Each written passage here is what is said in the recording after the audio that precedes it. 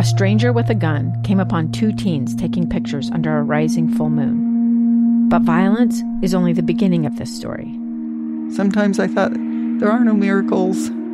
Yeah, there are, and this is a big one. I'm Amy Donaldson, and I've spent my career talking about how lives are undone by violence.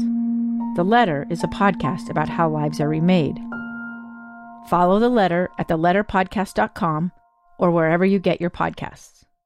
Inside Sources. Inside Sources. Inside Sources. Where KSL offers Utah deeper insights on the news. Host Boyd Matheson divides rage from reason and elevates the conversation on issues crucial to our community. On KSL News Radio 102.7 FM and 1160 AM. It's a special program on Inside Sources here on KSL News Radio. We're continuing with the conversation as it relates to race relations, especially here in the state of Utah. We've talked a lot about what can divide us, but there are those in the community who are great uniters, and faith is one of those places where a lot of bridges are being built. David Rowe with the Life in Christ Church in Salt Lake City joins us to talk about how a church built by immigrants is serving a very diverse community of believers today. And David, thanks so much for joining us. Glad to be with you.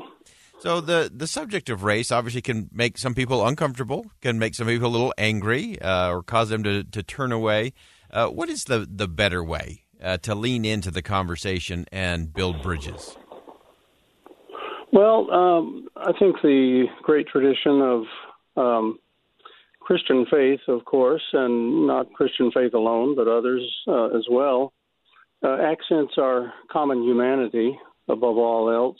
A favorite scripture of mine is Acts 17:26, which the former chaplain of the Queen of England used to say, this is the anti-racist verse of the Bible, where it says, from one man he made every nation of men that they should inhabit the whole earth. We all come from the same human origins. So if we keep that in mind, we realize we have every reason to accent our unity rather than otherwise, the division. Absolutely. And again, if you're just joining us, we've got David Rowe. He's an elder at Life in Christ Church. It's a multi-ethnic, politically diverse congregation here in Salt Lake City, which we love. And as you deal with that diversity within your congregation, what are some of the things that you strive to do beyond? I love going to Acts 7:26. I think that's it is the right place to start in terms of our common divinity. What are some of the other things that you have done in your congregation to help create unity and bridge some of those potential divides? Well, we remember our roots. Back in the 1950s, the church was founded by Dutch immigrants, as you mentioned, and so people that have made that journey, crossed an ocean or gone around the world somewhere to resettle away from their homeland, and they have a common, I would say, spirit that welcomes other immigrants and other people that might be considered the stranger in our midst. And so I think that there's a rich history in our congregation that way. We've been very welcoming. And right now have had open arms to 3 different ethnic groups that use our facilities. There's a Burmese congregation, a South Sudanese congregation, and then our kind of mixed congregation, but mostly Anglo. I guess that's what I'd say to that. Yeah, there is something about that mindset of being fellow travelers. And yes. Some of those who have traveled really far get that a little better than maybe some of us who haven't traveled as far. But this idea, I think, that you have in terms of kind of neighborhood and connectedness, I think is something that not only just comes through in terms of your congregation, but I think that does go out into the community. Exactly. We try to be as welcoming and as hospitable as we possibly can to the diverse elements of the community. We live in that, or the church, I should say, is in that 9th and 9th district downtown. And that's a pretty diverse neighborhood. Our congregation reflects that. So we have different people drop in. We sponsor events that are kind of community events.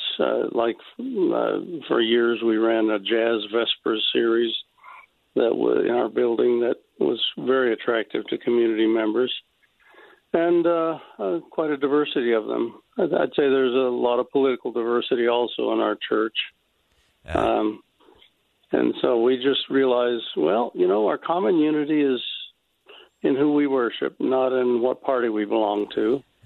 And we lift our eyes a little higher, set our sights higher than just kind of the human side-by-side relationships that we deal with in our neighbors. I love that. It is much more than just side-by-side. That's not enough. And we have to transcend the politics and all the other things of the day. I know you've had a very fruitful relation with Pastor France Davis.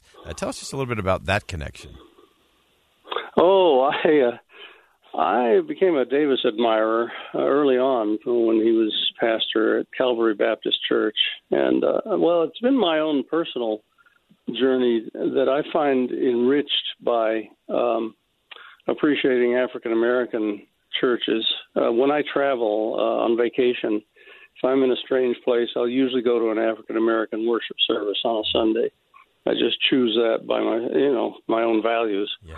And I got to know Pastor Davis and hung out in his congregation some, taught some of his students. I do teaching work through the Vine Institute, it's called. And some of his leaders that were emerging, I got a chance to teach and give them instruction. And so we made a connection. We've done several projects together. And I've really been an appreciator of him, and I can't say enough good about the man. Just a dear saint, a wonderful guy, and we got tight. I love that. and I've been the beneficiary, I'm sure. I love that. That is what it's all about. Is again locking arms with those fellow travelers. And just one last thing, just really quickly.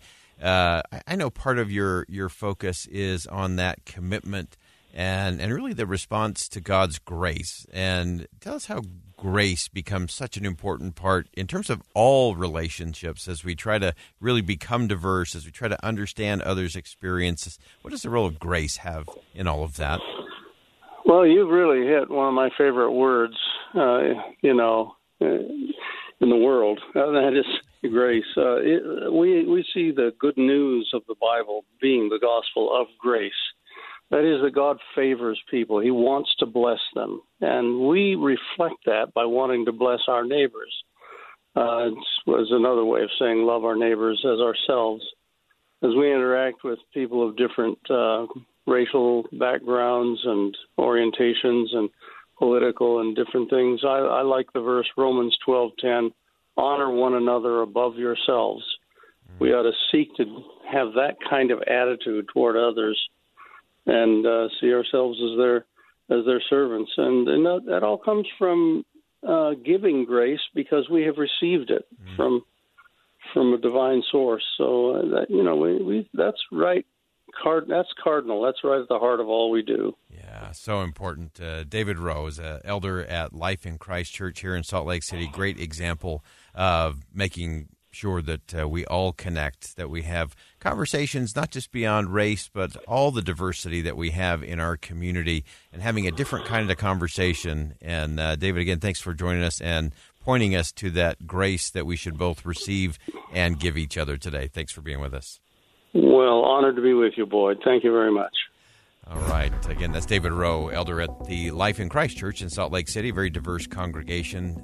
They're a great example in so many different ways. And we're going to stay with the conversation throughout hour number 2 of Inside Sources here as we continue to try to transcend the anger, the hate. Anybody can incite that. Anger, fear, frustration. Those things don't take you anywhere. They don't help organizations, individuals, or communities. And so we have to go beyond insight, I-N-C-I-T-E. We have to get to insight, I-N-S-I-G-H-T. And we're going to continue to pursue that as we strive to understand race relationships and elevate them here in the state of Utah, across the country, and around the world. Think Again with Boyd Matheson on KSL News Radio. 2 years ago, Americans watched in horror as a crisis unfolded at the Kabul airport. She was tear-gassed and beaten. Images of thousands desperate to escape Taliban oppression filled our news feeds.